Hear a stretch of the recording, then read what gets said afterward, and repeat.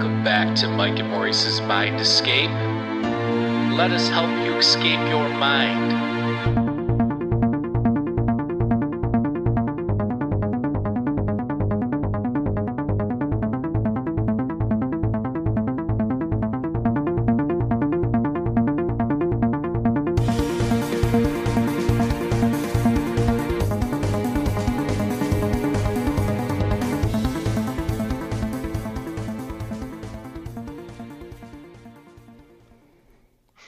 All right, folks, welcome back to Mike and Maurice's Mind Escape. We have episode number 291 tonight.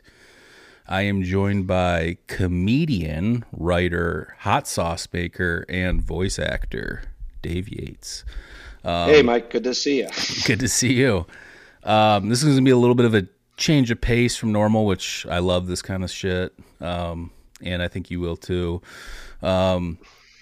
So I saw a video of Dave online comparing Phish fans, and he can tell the joke in a few minutes, but comparing Phish fans to Trader Joe's, I'm like, that's right on the money. That's exactly how I feel about it, especially as I get older.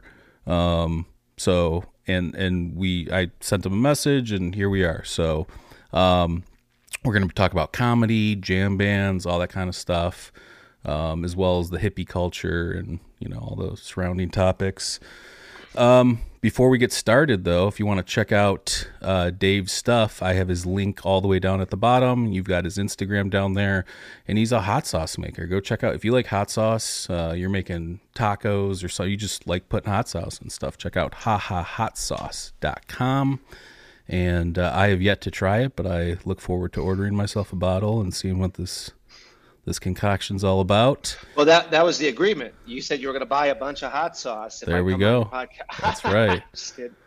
Yeah. But yeah, man, that video of me ripping on Phish fans, it's so funny because it's like I've always thought that, and I've always had like these Phish jokes written, but like I'd never it's hard to explain to an audience of people who's not privy to like the Phish world what that actually means.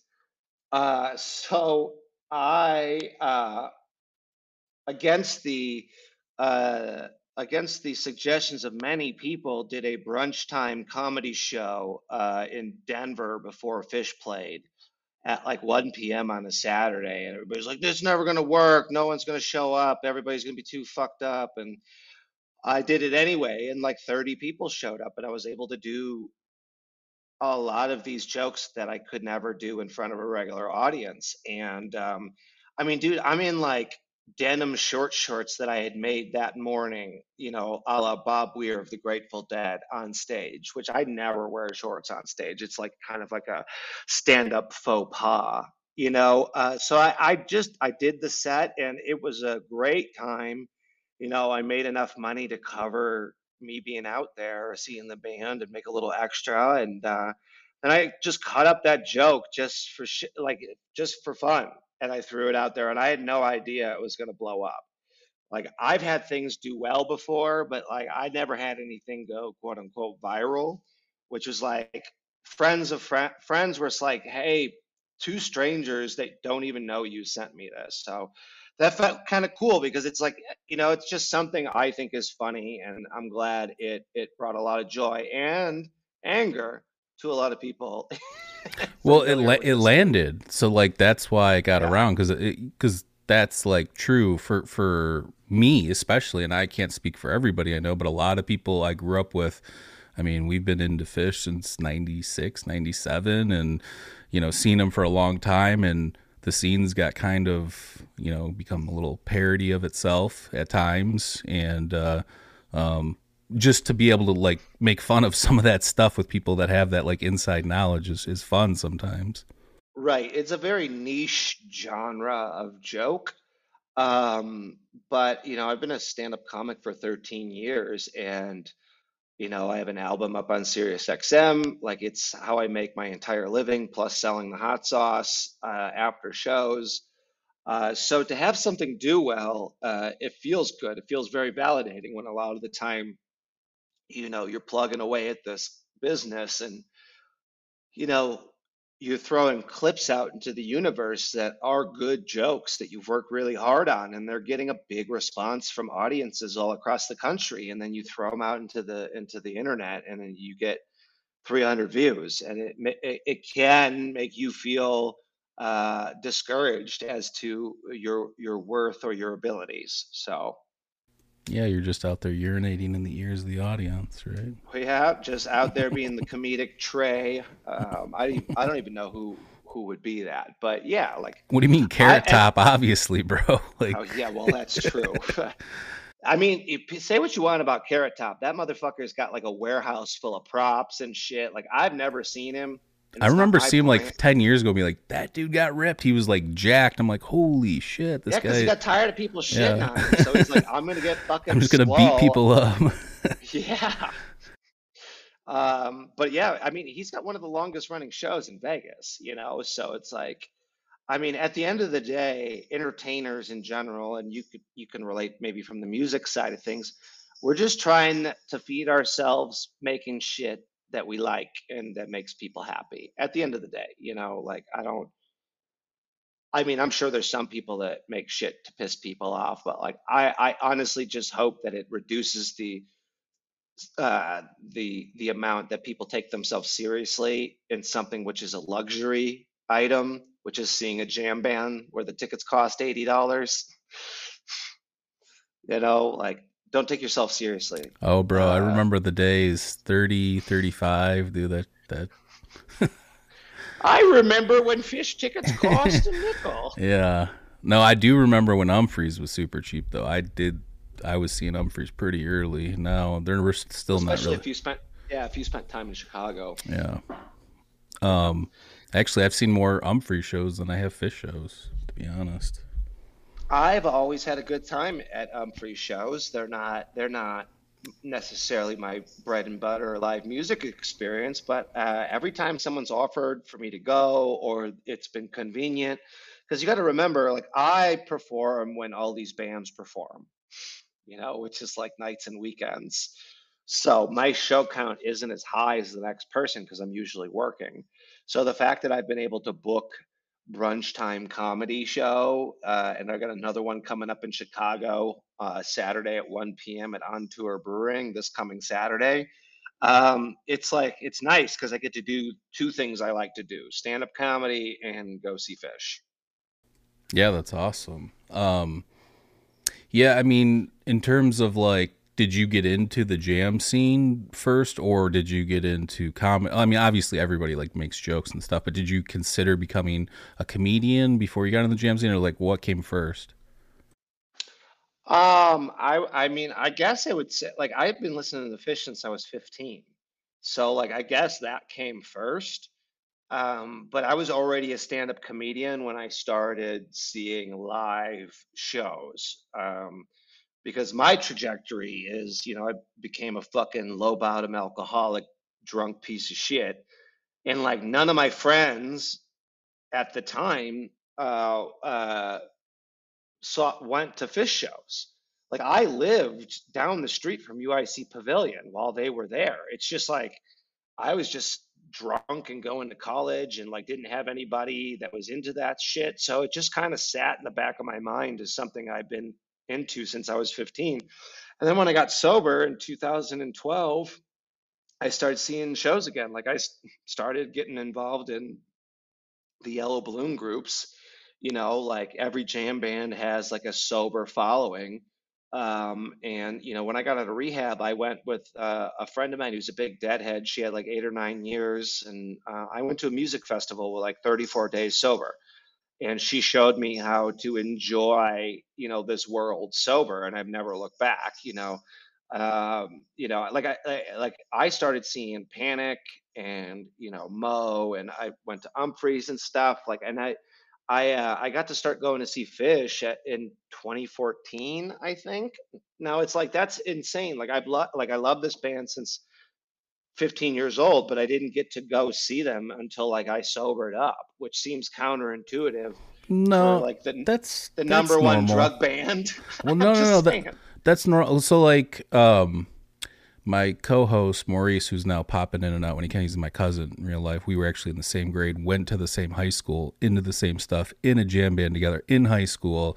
Loved Phish, so our parents idiotically let us go to when they came back from their first hiatus in 2002. I think it's since those two. It went from Allstate to the two Cincinnati shows. Those were our first shows. So that's 2002. I think it was like February. Was that before Trey got sober?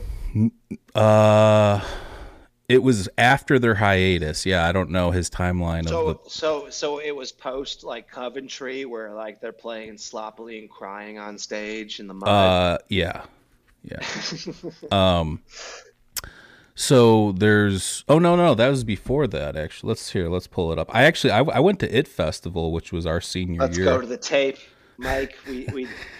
We don't need other 1.0 Phish fans giving you shit about when you started. Yeah, no. I don't even care about any of that stuff. That's why I stopped going. Neither do neither Um, do I. Like that's why I'm making jokes about it because it's right, such a fucking it's an easy button to push and it's like most people can laugh at themselves. And right. some people have made their entire identity seeing this Even if band that's or the the case, Grateful. though, like I know people that are like the biggest fans that can like laugh about all this. Like that's what I'm saying. Like, who are these people that are Right. getting mad? Are you fucking dumb? Like, what is going I, on? it's mental illness at what it boils down to. On some level, it's if you can't see that what I'm making, Okay. number one, is making people happy, or number two, you might not like what I do, and that's completely your right. But like some people in the comments, and this is not even just jam, it's like it's comedy in general, like not funny, when it's like there's an entire audience dying laughing. Like I understand if I was so oblivious and posting a clip of me bombing, but like you're choosing to ignore like that clip, like 620,000 views and like 10,000 likes. Like so you're saying I'm not funny to you, right? Like and that's Well, it's like the you said, same I mean, with, thing. with the niche stuff though, too, you have to like. So I'm familiar with all that because of all the fringe topics we talk about on this podcast. So like, you would think because it's so niche, they'd want to just have somebody talk about it, whether it's a joke or whatever. But that's actually not the case. That I find like the No. people are like very protective of it too. Yeah, fucking what it is, and I think it, and I just use this phrase all the time, but I think Mark Maron is the first person I heard quoted saying it. It's just it's a bunch of unfuckable hate nerds. It's literally all you have is fucking hate and the thing you like. And it happens in other nerddoms too. Like I started watching anime at the beginning of the year because I'm doing like intense therapy and watching anime is very soothing to me. And like I've got gatekeeping ass fucking neckbeard nerds going, well, that anime is not blah blah blah. I'm just like, man, I just enjoy this thing and I'm just telling people about it, you Hey know? man, yeah, you're gonna get that hate. Uh, So yeah, I just mean so you know, that's timeline, just to yes, to okay. validate your fishdom. So that was August of 2004. So Yes. um, that was So you started after. right before. So I started I started listening to him like 97. I remember sitting in my cousin's old Honda Accord in his driveway when I was like 13 or something, and we had just blazed it up, and he's playing Way off a Rift, and I'm like, this is bizarre, but I kind of like it. Let's listen to more, Yeah, and that's a classic.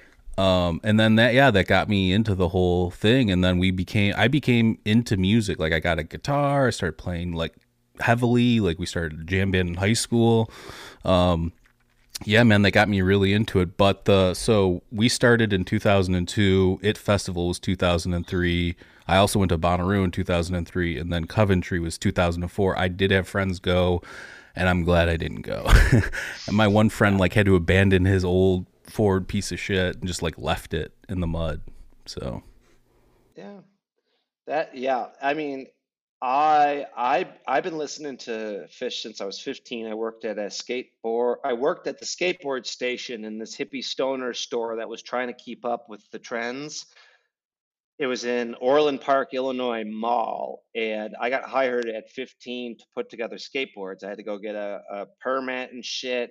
And at that time, like they were big deadheads and they were trying to cram the Grateful Dead down my throat. And like I've always been averse to people like forcing me to enjoy stuff. So I grabbed a Phish live CD and like I was also into guitar at the time and I've been playing for a couple of years at that point. And there was a lot of music I would just listen to because of the guitarist, you know, like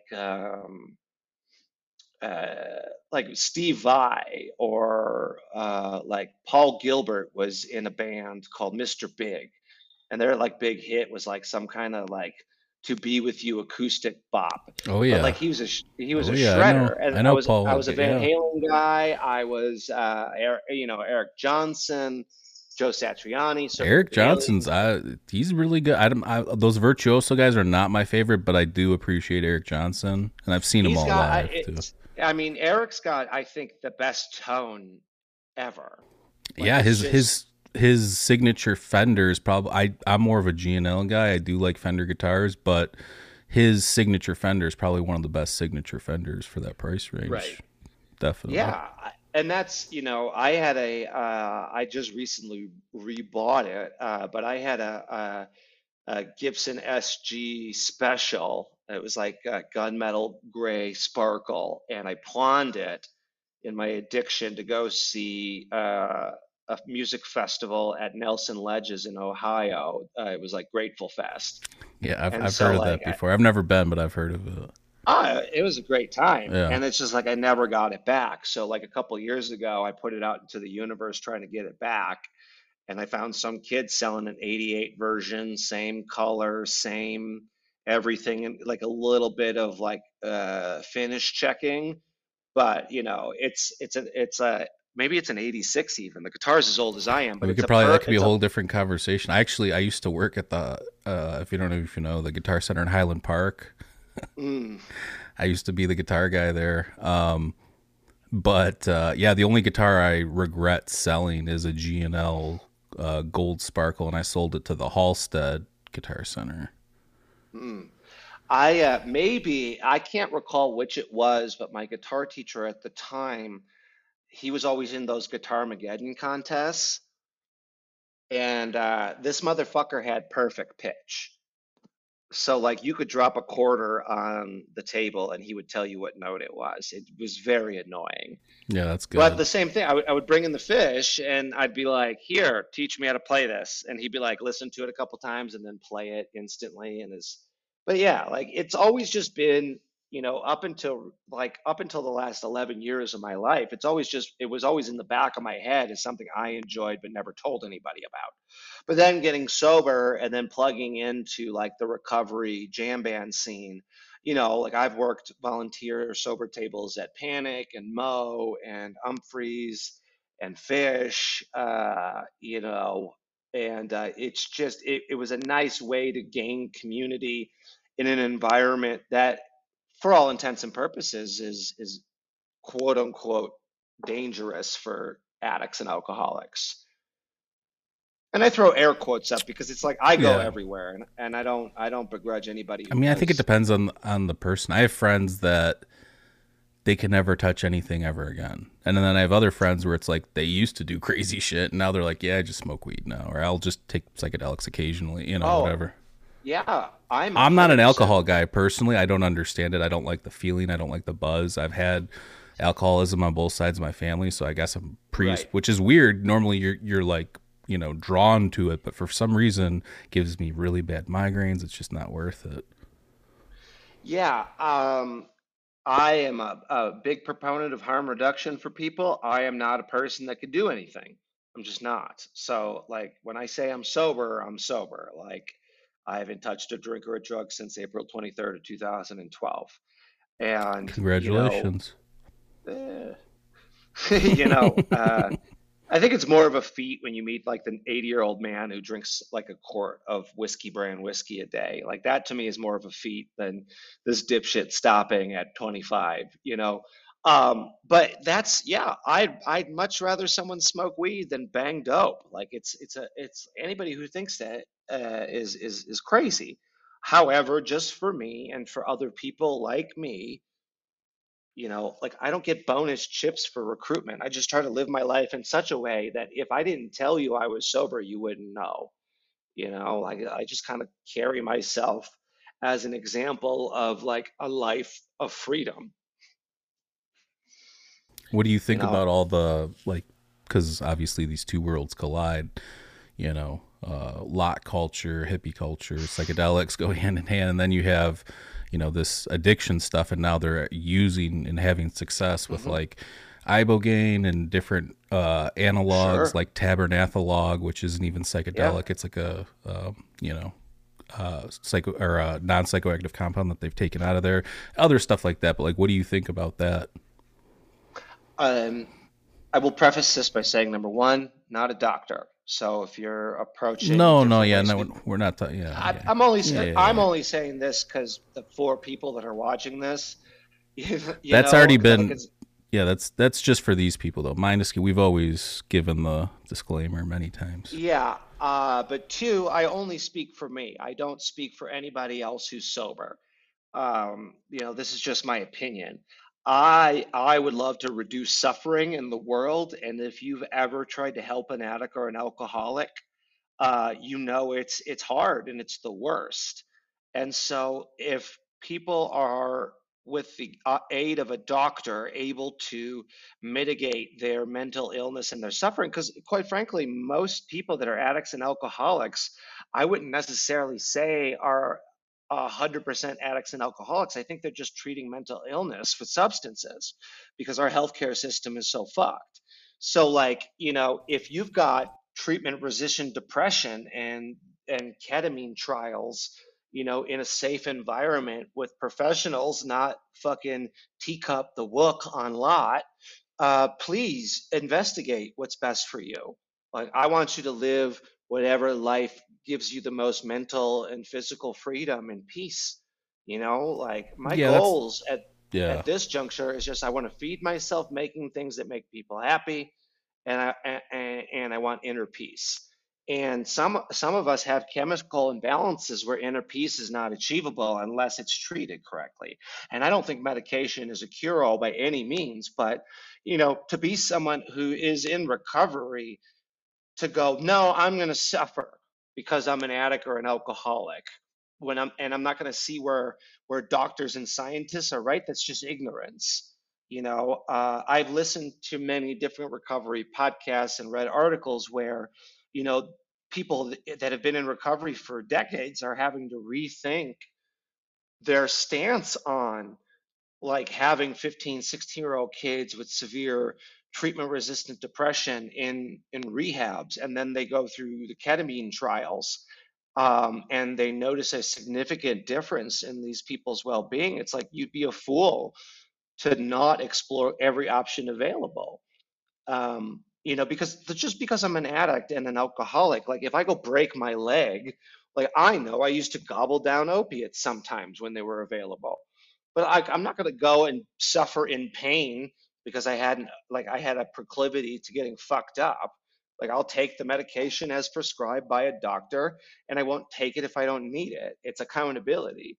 So like, but that's a whole different conversation. Like I think we know more now than we ever knew. And plus, when I was out there running and gunning, like I never did DMT like an addict. I mean, I did enough of it, but like it was really just to talk to fucking God or have some kind of connection, which I think is why a lot of people use drugs in the first place, is to just try to connect to the void or something that's missing within themselves. Or the jam band scene or jam music in general, the Grateful Dead is a sense of community with other weirdos. I don't look at the jam band scene or the Grateful Dead or anything that's popular as anything different from church or philosophical modalities, because you're just trying to get through, as Prince said, we're all just trying to get through this thing called life. And if ketamine or psilocybin, under the guise of a professional, is what you need, then fucking do it. awesome. Yeah, we're that's my philosophy. We've talked about it a million times. I have OCD. I was treatment resistant as all the stuff you're mentioning. Psilocybin, I've always had a connection with this compound. But it's about what you said, more tools in the toolbox, whatever works. Does conventional medicine work? Yeah. Does therapy, It's CBT, whatever it is, whatever helps you, you gotta try it right. all, Well, so and like when I was a boy, second grade, I would get in trouble a lot for being too talkative, and like that, this is the '90s, and they slapped me on fucking Ritalin, which is essentially meth, yeah, I and was put like on Ritalin too. I had supposedly ADD or whatever. So I don't know. right, and like with no recourse or adjustment. So like I'd be laying in bed at night staring at the walls as a young boy, like not being able to sleep, and I would listen to the radio at night with my little headphones to because my brain was just jacked, so that when I found drugs and alcohol and realized that I could slow my fucking brain down, that's what I did. Now, did that make me an alcoholic? I don't think it helped. I don't think it helped. Like, I don't blame anybody for the trajectory of my addiction, but you know, I'd be lying if I said I think it had a part in what happened. Yeah, And that's why, like, for over a decade, for me, like, being in 12-step recovery programs and going to therapy, I just did, there for me, there was just a hump I couldn't get over. So, like, for the past 6 months, I've been taking low dose antidepressant and low dose non-amphetamine ADD treatment, and I still feel feelings, and I'm able to work through a lot of trauma shit in therapy that I'm doing, without completely shattering my day to day. And am I going to be on it forever? I don't really think in terms of that, but it's allowing me to focus, read books, and just really try to heal, like do a lot of healing. And that's for me. Like I investigate as an addict and an alcoholic, I investigate ways to heal that might take a little bit longer. Like I'm into the slow cooker healing, not the instant gratification, which is what I use drugs and alcohol for. Not everybody uses that for that reason. Like, there's, Native American tribes that, do sweat lodges and ayahuasca and things like that. I honestly think it's just such a fucked time to be a human, but it's also a really beautiful time. So it's that juxtaposition. Like we have the most access to information and science that we've ever had, and it seems like we're the dumbest we've ever been. yeah, it's because people want to deny what's right in front of them, and so I mean that's a whole different. Yeah, I mean we could That's a go whole down a different. rabbit hole. Yeah. But anyways, so you get into Fish, you start doing comedy. What you live in LA, right, or outside of LA? Yeah, I When live just outside of LA. when did you move from like the Chicagoland area out there? About 7 years ago. 7 So it years was ago. like I was like 29 going on 30, and at 29 I saved up for an entire year because I was already working clubs and casinos and shit in the Midwest. I was touring and had a day job. And, there was a ceiling where I was. So, like, you had to pick a coast. And so I picked LA because I knew more people and fuck the winter. So I moved out here to keep pushing, and everything shut down in 2020. So, like, that was a big hiccup for a lot of things. But, I've been very lucky to be one of the very small percentages of people that continues to work as a stand-up comedian. And there's no limit in LA. And this last year, I've been going to New York City more and getting my foot in the door at some of the clubs out there. But like I'm trying to stay off the road. Like 37 is not old, but I'm not a young man anymore. At 27, sleeping in the back seat of my car to get to a gig is feasible. At 37, it fucks you up for a day or two, whether you We need like to it or get you not. on. What's that YouTube hot ones? We need to get your hot sauce on there. A friend of mine at the comedy store was like, "Hey, I know Sean. You should get on Hot Ones." I like, "Yeah, Brian, you should No, no, definitely dude. You got to do introduce me some. to him." You got to do some like crazy shit. You got to like when they get their shipment of hot sauce, you got to switch out one of the bottles and then have somebody reveal it at the last second and be like, actually. Yeah, I mean, I'm one hand. I've been doing comedy so long that I'm one hand away from anybody that you like in comedy. You can name any comedian, and I've if I seen you don't, on the playbills with like Adam Ray, who I've yeah, seen many times on different yeah, he's podcasts. great. He's Yeah, so funny. Yeah, that was a great show. He's at the Hollywood Improv. Like, I'm not famous, but I'm just as good as a lot of these comics with big followings. And like it's just again, like I don't want to be famous per se. I just want to live comfortably, like paying my bills and eating not dude, I think canned you found tuna. it, bro. There's enough hippies growing up when I was in like high school. You could have never made a living doing what you're what you're doing right now. But there's so many people that are into like Dead and Company and like Oh all yeah. sorts of shit. Like even just besides like the normal people, the heads that have been into this shit forever, but just like now it seems like it's more Mhm. popular than ever. So I feel like your Well, niche could really take off. well, and don't get me wrong, I've been plugging away at chucking clips consistently since 2021, and just trying to keep my head down and just do the work. And so, like the fact that I have a lane that's just presented itself, like I do other things besides jam band shit. But like now, now the goal is how do I write jokes and make content that is palatable for people that aren't into the specialized language. You know, like I've made a few different sketches that have made people pissed off with like, the CapCut and TikTok settings, and it's like they've gotten like 10 or 20,000 views consistently, since I gained like 1,000 new followers off that Trader Joe's bit. I mean, I cut up another clip from that same half hour about the Phish poster community, and it got 20,000. So it's like I'm not too proud to make shit for a group of people, because it's here. Look at it this way: what's popular right now is heckler videos, right? But everybody's doing crowd work. Everybody's doing it. And for me, it's always been like once everybody starts doing it, it's hack, And so like at least with the jam band shit, I don't know a lot of actual stand-up comedians that can do an hour of stand-up and make content like this.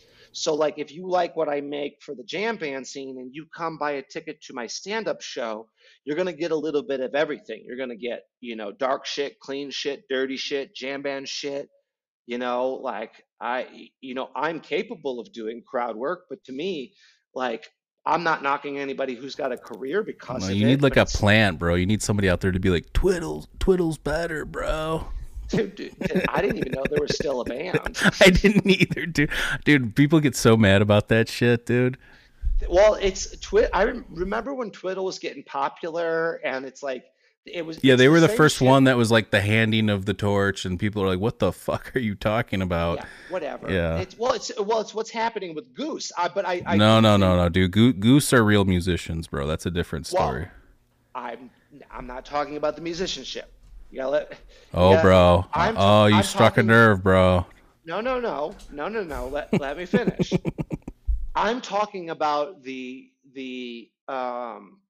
not the take the bands out of the situation. I'm talking about the infighting. You're going straight to the music, which Yeah, I would that's definitely all I agree. do.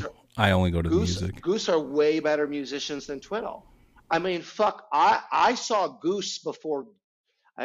This makes me sound like a hipster, but like I saw Goose before like they really started blowing up. Like I saw them open for Pigeons playing ping pong at the Dude, that's such a Troubadour. heady thing to say, bro.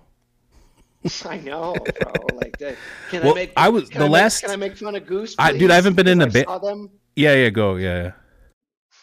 Well, no, no, I just meant like people Oh, are like, you fucking Goose is great. I'm like, yeah, I know. Like, if your thing is good, people are gonna poke fun at it. Like, you should be a grown adult and like be dude, able to what's his like face the made him thing. his own guitar, Languid Dog. This thing's fucking looks exactly like Trey's guitar with like the little boner tip cut off on the headstock, dude. That's Right. And they're talented dudes. I'm just talking the infighting is very similar when Twiddle got popular. Like, and people are like, It's not no, even the same thing, dude. It's like so fucking. No, I understand what you're saying, but it is the same thing. Spafford was like one of them. yeah, Um, yeah, flash in the pan. Spafford was. who else? There was like a bunch of these like up and comers. What, dude? The last jam band I was in. Shout out to Grant Martin. The last jam band I was in. My old bass player is now the bass player for Chicago jam band. Mungion. Have you ever heard or seen of them? It, Mungion. yeah, I've seen the name float around. They're not like huge, but they're good. I mean, they're good. You know, I definitely. Oh, Yeah, I love music, man. yeah. Dude, I'd go to see a Twiddle show just as fast as I'd go see a Goose show. I like it all. Like, that's the thing. Like, I I wouldn't. feel That's like, you're better than me, man. I would not go see Twiddle. You could not pay all me to right, go see look, that. Not because I'm an all right, asshole, look. but because like I know music and I can't No, sit through that. because you're a dick. I am a dick. You're like, I'm not an asshole. I'm just a dick. I'm just a music dick.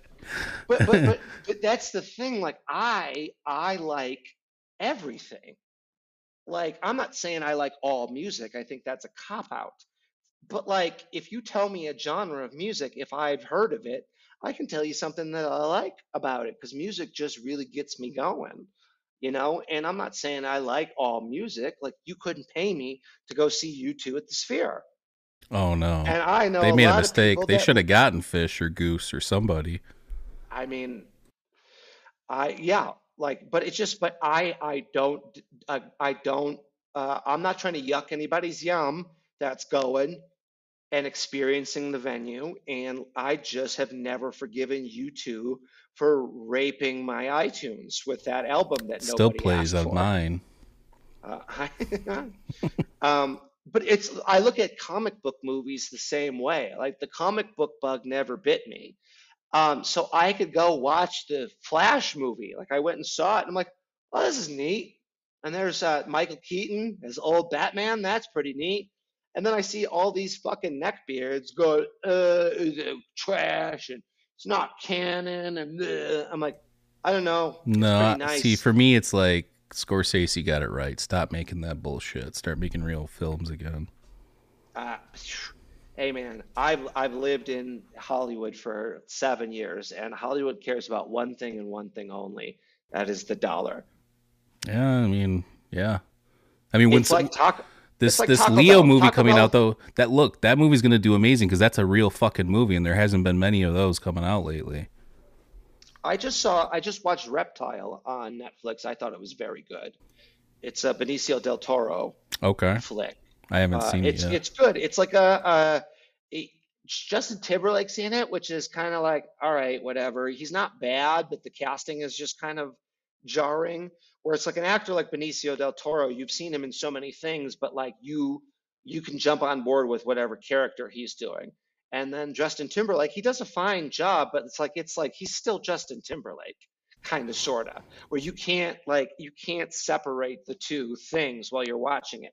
But it's still a good flick. I just like stuff. Like, that's the thing. Like, I don't know, That's man. good, dude. It's Like, better to like stuff than to be a hater.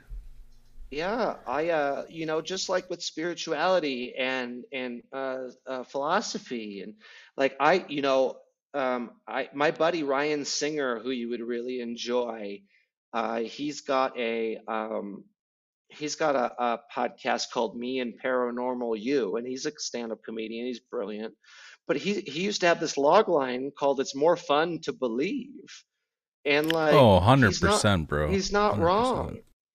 I'm not saying I am going to believe every yokel that said they got anal probed, but like, I think it's more fun to believe. And they're There's a showing new us literal, there's a new Bigfoot video people are flipping out about today that just came I out know, today. I know, I can't wait. Because to me, it's just like, it's more fun to believe that there's a possibility than that we're just the only rock floating in the universe that has any kind of intelligent life, you know? I appreciate that.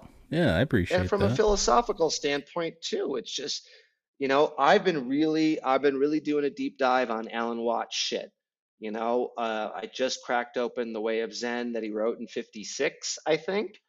And a lot of what he's talking about and a lot of the tapes I'm listening to is very applicable today in 2023 as it was in the 70s when him and Ram Dass were trying to present Eastern philosophy and religion to the West.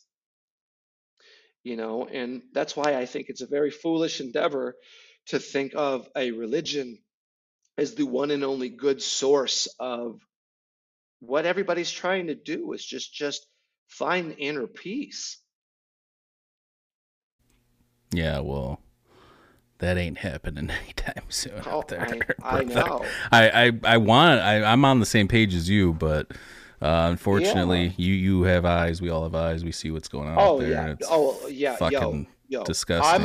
I'm a do no harm, take no shit person. But like, yeah, like it is fucked up. The mental hoops that people jump through, and I'm speaking in generalities, to say we're the most righteous or we're the right.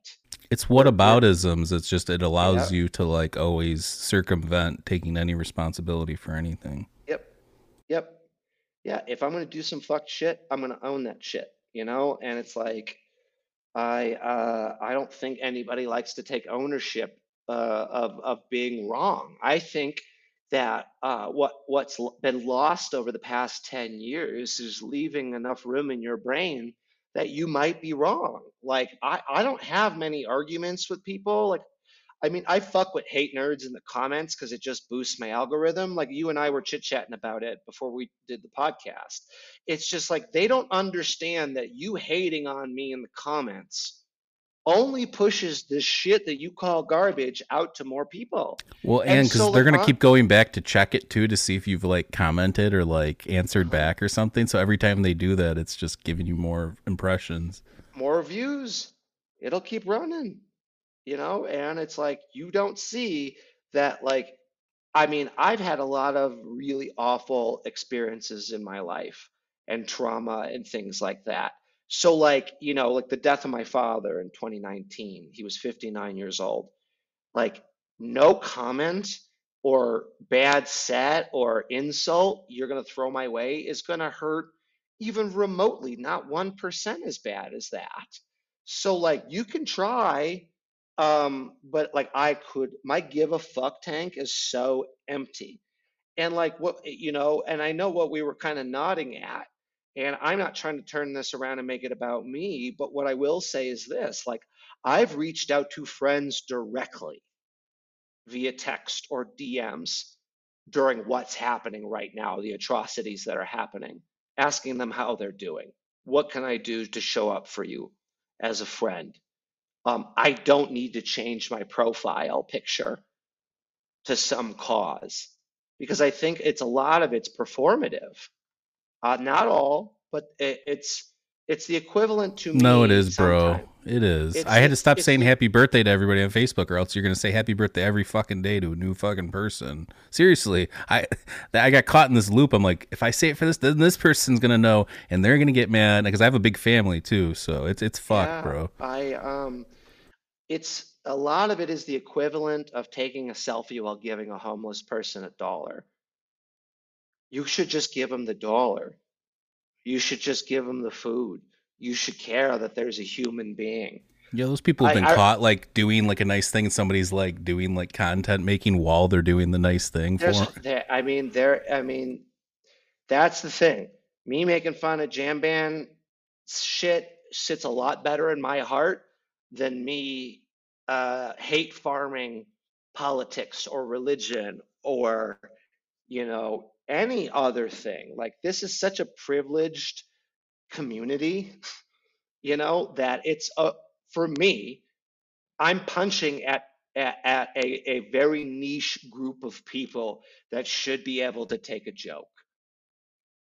Like, if you don't think it's hilarious that you care so much about a band that 80% of the world probably hasn't heard of, man, you need to look in the mirror, you know? Like, it's not, Yeah, I mean, it's, look, if I'm being honest, getting when we were young, we were like newbie about it. We were very trusting of hippies thinking like, because we read like On the Road and Electric Kool-Aid Acid Test, and we're like, oh, then we start going to Phish tour and Lots and Shakedown, and dude, there is some straight up shade balls that are no better than any, like, it's just another community. Like that's what, Oh, they've hide. and it's shocking too when you realize like what's going on. Like the worst shit now, people like there's big like nitrous mafia stuff and the balloons everywhere. Like that's obviously a hot Yeah, but topic. that's been around. It's been around A for long time. yeah. But I mean, look, do whatever you're gonna do. I don't care. But like the scene has been degraded over the years. I don't care what the fuck you say. It used to be so people used to go out of their way to share. I remember buying like a fake dose at a Phish show, and like thinking to myself, that's the turning point. And then since then, like I've looked at everybody like a fucking turd on the lot. Like I'm done. I'm done. I still think that there's a lot of beautiful experiences and people to be had in the scene. I As long as just they don't think, have to get to the next show, though, right?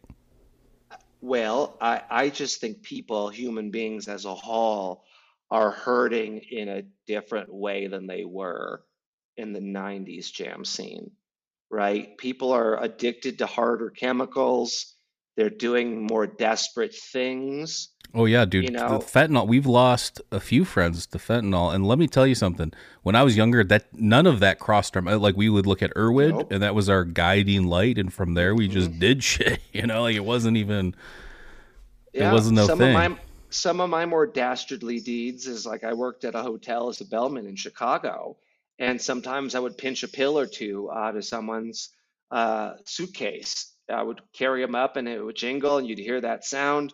And I was never really a pillhead. I just maybe it was boredom, But like, and I wouldn't like jack someone's whole medication, but like I would grab like one or two, and I would write down the name of the prescription, and I would go on WebMD, and I would like be like, heart medicine garbage. Oh, tranquilizer, I'm going to eat that. And there was a point where I knew all the prefixes and suffixes of a lot of medications. I would never do it to sell them, whatever. I had my own dirtbag boundaries with it all. But now What's that like? it's Your like, Curb Your Enthusiasm, where he's selling underground prescription meds to other old people. right.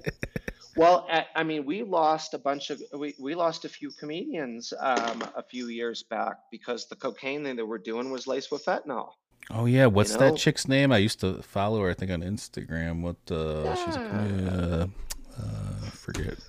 But yeah, there's a few people that yeah, passed away. and it's sad, and it's like you can say, "Oh, test your drugs." We never did.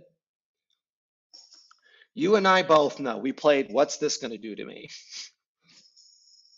Yeah, like DXM pills, like that. That's that's the one I never got into. So I never drank the Robitussin, Robitussin. or like, so when I went to school in Kalamazoo, Michigan, my next door neighbor, they're kind of like these weirdo, nerdy guys. They were making like pure DXM pills. So like we, and we made the mistake of taking these things and then looking up the dosage, and like, dude, we were idiots too. We were watching like Requiem for a Dream and Spun, like while we're spun the fuck out. Like the whole thing was just like, why are we doing this to ourselves? But then, I don't know. I was like Yeah, in my high hallucinating and shitting school, my pants at the same time. It was terrible. in my high school, it was the triple C's, the chloroquine cough and colds. And I was into getting fucked up, but like the only reason I didn't do those is because like I'm like, man, I get colds all the time, and I don't want this shit to not work when I need it. That Yeah. was the only reason. That's a I, good I mean, bit right I there. think That's a good bit right there. there when I went to rehab, they're like, make a list of all the drugs you've done, and I'm like, can I just list the ones I haven't done? It'll take a lot less time.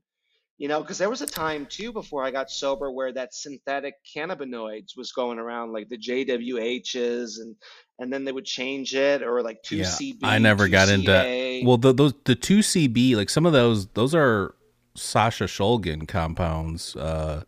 So like some of those are like legit, but But then that, like, but I'm just saying it was all yeah, happening around yeah, the same blip in time where people were doing more of that, and like, I mean. it was like just, I mean, I had a buddy who was like being paid by a local head shop to put the powder on the dry herb, bag it up, and like, and we had access to like the bricks of the chemical, and we would just like dozer our cigarettes in it and just like have to like melt it, and it just like ran black, Yeah, you I'm trying to know. think. What about salt? Like when we were younger, there was this stuff called red rocks. I'm pretty sure it was like incense that people said it was like an opiate. I don't know. And they would hot knife it. I'm like, this doesn't seem right, but I don't know enough to dispute it. Um, I never did that, but salvia was a definite thing that I did well, that was early legal. on. That was legal in the pipe shops when we were younger. Yeah, it was like real gummy green, like Yep. Or like wood, it looked, like greasy wood chips is what I would yeah, describe. like greasy green wood chips. That's a Yeah. good or greasy green pencil shavings, kind of sorta. Yeah. Yeah, I remember just going, and this is before I even like delved into like psychedelics per se. You know, I'm like 17 going, okay, I'll smoke this, and it's just like, holy fuck. Like I ate a bunch of acid and saw further, and I'm grateful I did that, no pun intended. um, I do believe that psychedelics on some level, I tell everybody, it might be not typical sober behavior, but I encourage everybody to trip balls at least once, because it really lets you know like what your brain's capable of, you know. Well, we talk a lot about this on the show. Obviously, we do a lot. We've talked to Rick Strassman and Andrew Gallimore, a lot of these scientists that are studying DMT in the brain and the mind and stuff. One thing that fascinates me about psychedelics as a topic, though, when you're talking about altered states of consciousness, psychedelics is the only thing you can do and still interact in a waking state with the world around you. Think about it: sleep, meditation, lucid dreaming, near death experiences, all those other altered states of consciousness all involve being incapacitated. But psychedelics doesn't for the most part, unless you're doing like freebasing DMT and you lay back or whatever. But other than that, Yeah, yeah, I don't know because I'm not there as far as like a dear friend of mine who was one of the original wharf rats. Um, when I was first getting sober, he was long time sober at the time, and the wharf rats are just the Grateful Dead sober following, which was the grandfather of all the yellow balloon sober groups that you see today. the And I Wharf was Rats was talking, also the original name of the Grateful Dead.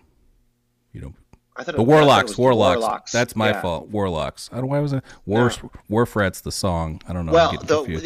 the song "Wharf Rat" is "One day No. I'm gonna get up and I'm gonna live the life I should," which is Yeah. what the moniker. But I've digressed. So I was talking to I Doug, digressed. and I was talking to Doug, and I said, Doug, I'm all about not drinking, and I'm even all about not smoking weed anymore. But it's like I'm finding it very hard to accept that I can never trip balls again. And he goes, David, I felt the same way. He's like, but I'm going to tell you this. I've meditated to places that drugs could never take me to. It just takes practice and time.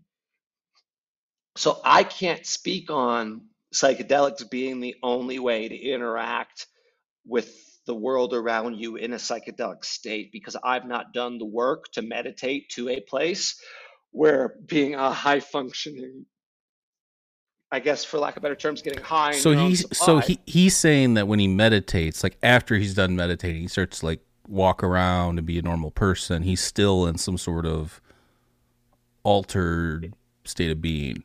I'm not saying this is what he said. I'm Oh, saying I believe in the possibility oh, to be able to oh, do that. I gotcha. I'm just saying it takes time and I can't speak. I don't, I'm a novice meditator. I've only been sober 11 years. I'm trying to constantly expand my understanding of my body and my mind with the cards that have been dealt to me. But I will say this: I've done breathwork meditations, aka bougie hyperventilating, where you get fucking high on I, your own I supply. did it live on the show. I believe I'm right there with you, bro. This shit's Yeah, crazy. I never did yeah. it before. I'm like, this is fucking nuts. I've done it in groups of people. a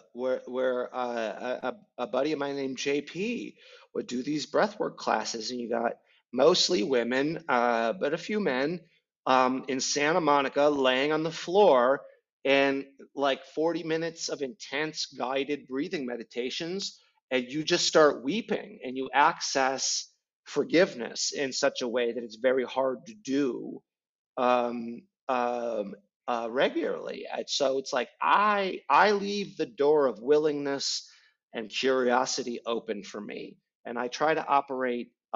What might not be right for you could be right for me. What's right for me might not be right for you. You know, if you stay inquisitive about what your chemical brain box needs, I think you have a better chance than most. But once you shut the door of willingness, then it's like you're really just treading water. Yeah, I mean,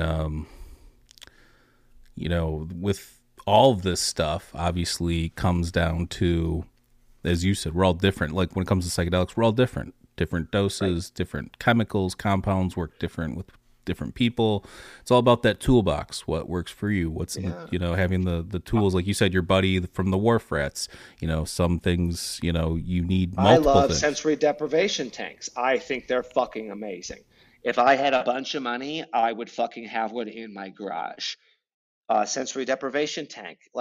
I think that's a very quick way to access parts of your brain Have you tried that like that Ajna light or the Lucia light? no, what is that? They're these lights that simulate like a psychedelic. They use it for like anxiety therapy and stuff like that. But these lights that like simulate the psychedelic experience, and it does work. I know people that like do DMT. They're like, yeah, you can produce similar effects with this. Hmm.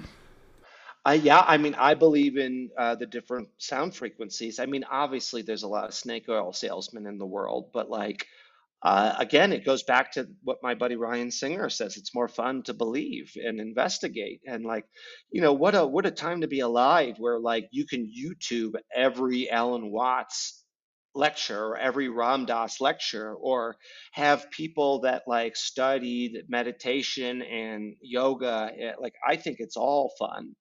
Again, like I'm a do no harm, take no shit person. So it's like Yeah. I think it's hard enough to be a human. I think a lot of the pain that's caused is because it's like we really don't have any natural threats anymore besides ourselves. No, it's true, man. That's part of us evolving. I believe, even with the technology, is having all that time and space too much to think, and hmm and we're not used to it. We're used to fighting off and planning and defending and all sorts of shit. So Yeah, I mean, it's a Taoist principle that the only place free of suffering is the present moment. yeah. And it takes time, and it's a muscle that you have to exercise, the drifting from past to future, to like bring yourself gently back to the present moment. And for me, who I do have an ADD brain, like doing breath work, it really works for me. And like being able to now know how to do breathing meditations just in my daily, just to like if I'm starting to feel spun up about something that I can't control, All just that take, stuff works. Wim Hof, mhm. the breathing stuff, the Oh, ice my baths. buddy, my Yeah. buddy is a big Wim Hof dude, and it's like, man, I hate cold water. So like, I, You I can mean, that's induce it though, man. Like you're saying, like you're talking about like Alan Watts. I love listening to all that stuff. But like, even Terrence McKenna said, we're all holding. We all have this endogenous. Our body mhm. produces all these psychoactive compounds, including DMT. Who's not to say that we're not, when you do Kundalini or breath work or whatever, that you're not Mhm. tapping into that. Oh, 100%. And I think everybody's got different access points. But I think Ram Dass was quoted in saying, like, you're already enlightened. You already have everything. You're already everything that you could possibly need and want. There's no outward uh, force that is going to give you any more or less. And I'm a workaholic by nature, so like I'm having to try to retrain myself to be gentle. Like I'll make shirts one day, but like I literally want to make a shirt that says "Be fucking gentle to yourself." you know, because as a Midwesterner, I've got this inner dialogue from, being hit as a child and being bullied, where it's this intrusive thought of you're not good. Like that's another thing that's funny to me about people who hate comment. I'm like, you couldn't hate me more than I hate me sometimes, and people try, and it's just laughable to me. I'm like, you unoriginal fucks. What did I message you though? I told you, I said I don't care about any of the hate mail, and I do get hate mail, especially lately because I've been critical of some of these, fringe snake oil people. Anyways, aside from that, the worst thing that I can see is usually when they make the comment that's true. Like it's like a real critique and you're like, fuck, but there's like a little bit of a meanness to it. You're like, that motherfucker got me. He fucking got me. Yeah, that's, it's one of those things where if you read the comments and when you're a small account, there to some degree you have to engage to a point. Oh, Um, 100%. People that say they don't know what the fuck they're talking about. yeah. Or they're But lucky. the ones, it's like death by a thousand cuts. It's like it's not necessarily the first or even the 29th. It's just that one, the ones that get me, which is leaving me open, uh, uh, uh, is when someone is trying to make a compliment, but like hiding a dig in it, you know? It's not necessarily true. It's like, good joke, but have you ever thought about doing it this way? It's like I've thought about every single fucking way to do the joke, and it's like not necessarily like I'm open to suggestions. It's just the way you're doing it. And then when I call you out on it, you're like, well, you can, bro, I just didn't think a comedian could not take a joke or some, I figured you'd want criticism. Fuck you. You're not my peer. It's always these needle dick, never made nothing that anybody ever fucking cared about to even hate. You've never been vulnerable enough to create anything, to Yeah, have it that's be hated that's on. what I was gonna say earlier too, and I forgot to mention is like you're talking about all the trolls and stuff. Like the people that are the trolls are actually the most unoriginal pieces of shit. They're not creative themselves, so that's their creativity is like finding ways to take digs at people online because Yeah, that's the only way people are gonna see what they're saying or yeah. doing or whatever. No, nobody who is your creative equal will hate on you, or your creative superior, or someone creating to try to get to where you are. No one like that is going to hate because they're too busy making their own shit. Like, honestly, my friends are even too busy to comment support. So when I get support from my other comedian friends with big followings and blue check marks, it's like it's nice to see, like, and that doesn't, I've done this business one handshake at a time, and I'm always willing to do a podcast. I'm always willing to talk to people. I'm working on a new joke right now, and it goes along with a bit I do about true crime, but it's like, it's to me, it seems very bold to be talking shit to strangers on the internet when your whole fucking family and location is just 2 clicks away. I'm not saying I'm going to do anything, but you're telling me, as someone with very little investigative journalism under their belts, you're telling me you feel completely okay with egging someone on who might be a little bit more mentally unwell than me? Like I've read enough true crime. You know what I'm saying? Like Oh it's yeah. it, like My people's wife makes whole me watch all that shit, dude. I've seen all that. Mindhunter, that should be enough to shut all that shit down. but it's just like what a fucking brazen thing to talk shit to a stranger that's just trying to be in their own little world and make shit. Like I'm not gonna do it, but someone with a little bit more free time than me could find your entire family. Yeah. Like Yeah. I That cuz you're a reasonable, sensible person. So like that's the difference. Like that person yeah, you, it's like you you're know, lucky I've gone to therapy, bro. Like you're lucky. Like I mean, like that's the bit specifically, you like start off you're like, "Dude, this could totally." And then by the end you're like, "I'm going to fucking do it. I'm coming. I'm coming over." no, I saw the seriously, comment. I know I've just for funsies because I mean, there's this whole thing too. I think it's Robert A. Johnson who talks about the shadow self, and it's very good. And shadow work is basically making friends with that dark part of yourself that everybody has that we just try to mute and stuff down. Because like I don't want to kill or hurt anybody, but I don't get it twisted. There's a part of me is capable of it, you know? Ooh. No, I mean it's No, just, but I'm that's sure. the real. I Yeah, mean that's just the reality. yeah. It's just like I don't want to, but you're a fool if you think that we're not capable of it. Dude, we're all I mean, animals. Again, look at what's going uh-huh. on out there. Like, that's what gets me is like, Yeah. if all the religions were true, let's just say hypothetically all the religions were true. Not to go on a tangent here, and we'll wrap it up soon. But let's just say they're all true. What are you? They all tell you like to not kill and do that. Like all of these people are doing the opposite of like what their own religions are telling them to do. It makes no sense. Well, it's the same thing. It's just like the people spin whatever they need to and jump through the mental hoops to feel good and prove themselves to be righteous and good when in reality all the religions themselves are all the same. It's just we're all just supposed to be one.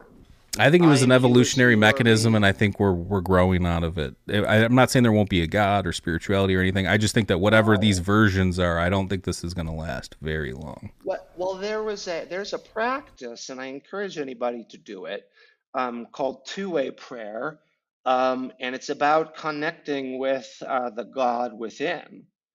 And it's basically what you do is you sit down with a notebook and you write out a question to what your higher power, God, or universe is to you. And then you sit and you meditate on that question. And then when you come out of meditation, you try to free write and answer that question in the voice you think your God or higher power has for you. And it's a very interesting practice because a lot of the time, what comes out is not my inner monologue. And I don't do this practice regularly, but the times I have done it, it's a very remarkable process to tap into, the inner goodness, or as Robert A. Johnson calls it, the inner gold. I think we all have this inner gold where people are seeking. Like a friend asked me, like, do you feel like it's a voice coming from outside of you? I said, no, I feel like it's a voice coming from within me that's not me. And I think that consciousness in general, and there is a kind, loving inner voice that is love and support inside you, but it gets bogged down by your experiences and your place of birth and your orientation, all these things that are just so far from, just being your own best friend and you know, just trying to see yourself and everybody. Like I still like I got a lot of anger in me for a lot of different reasons, but like the best I can get most days is like I have empathy, I just don't have sympathy anymore. Like I can empathize, I just don't have sympathy. And that's a clear distinction I make. So I can see someone as a sick person operating from a place of mental illness, and not necessarily because they disagree with me, but because they're clearly acting in such a way that's an indication of mental illness. It's like I can have empathy for that person that they're hurting. I can even say, I think you're hurting. And but I don't have to. I don't have to. I don't feel sorry for that person. Have you ever You know. read The Bicameral Mind? Mm. You should check it out. It's kind of like what you're saying. Like, there's this psychologist, Julian James, Mm. from I think the late '60s, wrote this book called The Bicameral Mind, where he talks about how his theory or hypothesis has to do with that there was two different parts of your brain. There was the man and then the God, like the two different hemispheres. And then at Uh-huh. one point they marry, but back before we were like these such civilized, philosophical pondering the universe, there was our Mm. understanding, like when you go back to thinking like who are these gods, like where are these gods, that there was this other hemisphere of the brain telling these people, whether it was like a version of schizophrenia or whatever, but that that Mm. that that the god would be like the authority. So like the man would consider something, and then the god would come in and like say yes or no or blah blah blah kind of Yeah. thing. Yeah, I think it's just all a attempt at wrangling a fucking very powerful entity, which is the human mind. Like just and trying to get it to operate, like when most people, unalive themselves, as the kids say, what do? And that's where they're trying to shut this up.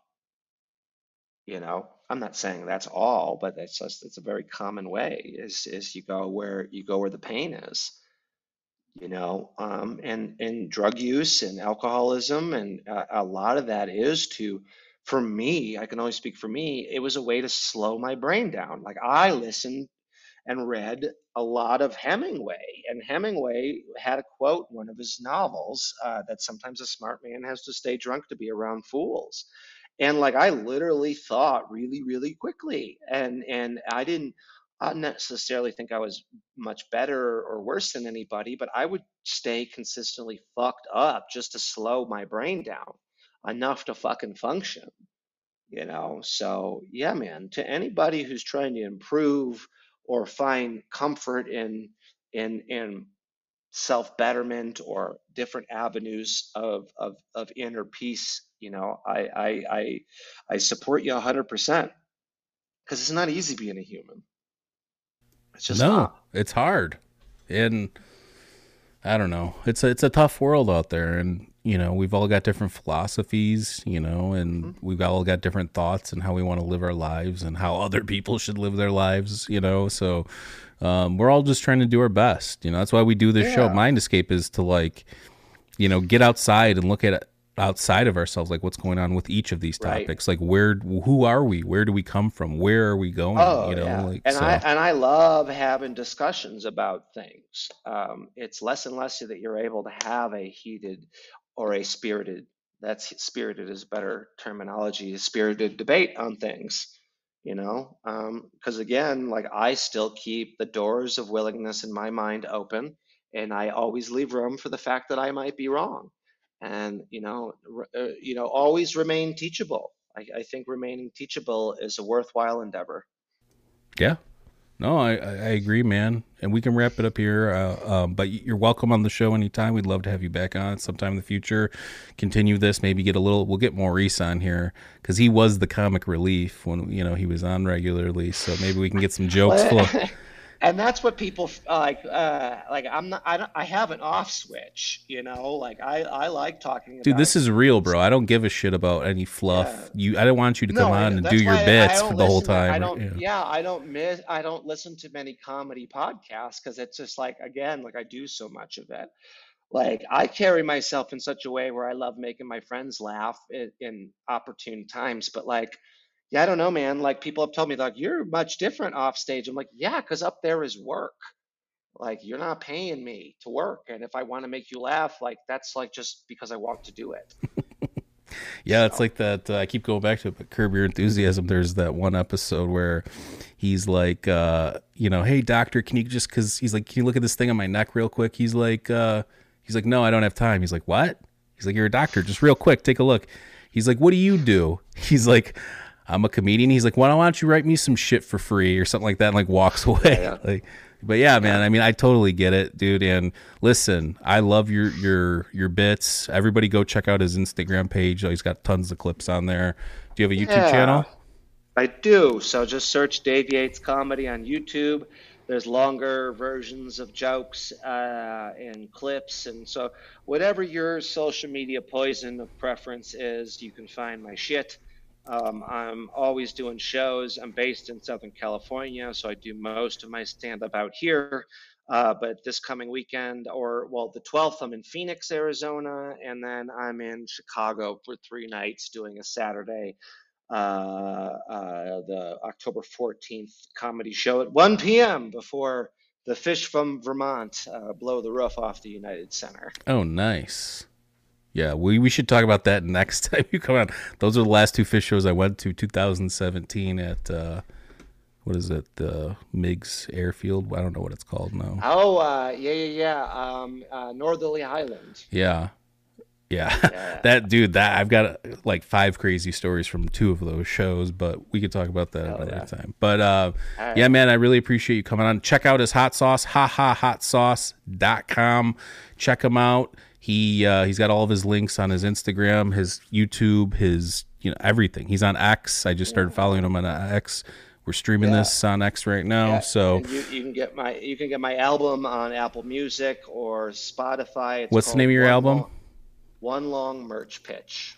One Long Merch Pitch. Awesome. Check that out. And if you want to support Mindscape, the best way to do it is to go to the Linktree link down below. And all of our links are there. Please check out our documentary, As Within, So Without, From UFOs to DMT. It is free on our YouTube channel. We do have a director's cut on our Patreon, as well as exclusive content. And yeah, if the best way to support Mindscape, if you're watching live on YouTube, is to check out our other platforms. So we're on Apple Podcasts and Spotify. We do have video podcasts on Spotify. Please leave us a nice review.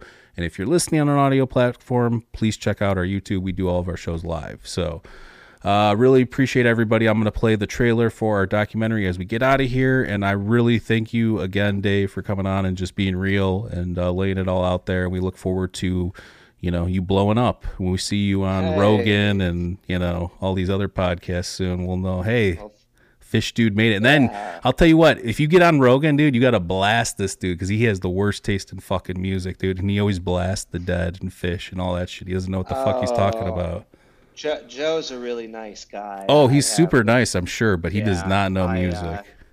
Well, he knows certain things better than other people about certain things. But yeah, a couple good friends of mine are really good friends with him, and he takes care of his people. So think what you want to think. People can think what they want to think about him and his public persona. But I know from like a real place that he's a very kind and generous man. So 100%. I believe I'm strictly attacking his music.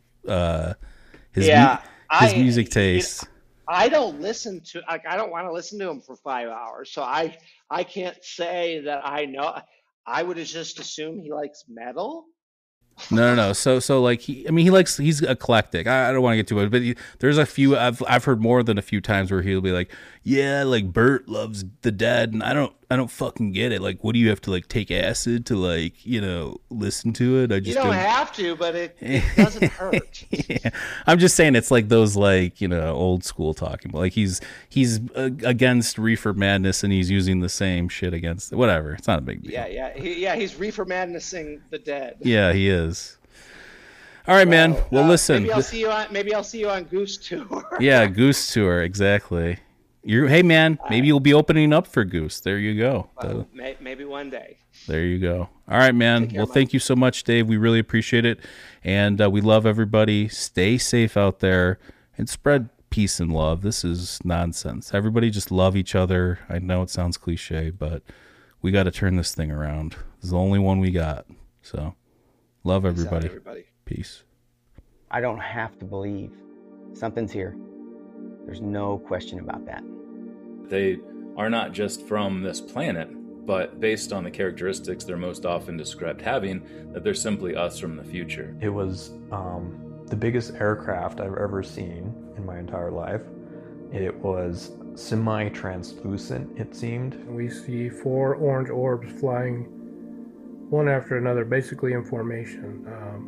I think in a way, you could call a UFO a flying dream. Out of the cornfield, that 7-foot-tall, gray, menacing, communion-looking alien, or whatever you want to call it. Because it can be a multitude of things, of deities, of godlike creatures, of aliens. The reality that we experience on a day-to-day basis seems to be this very, very thin slice of something far larger and far more complex.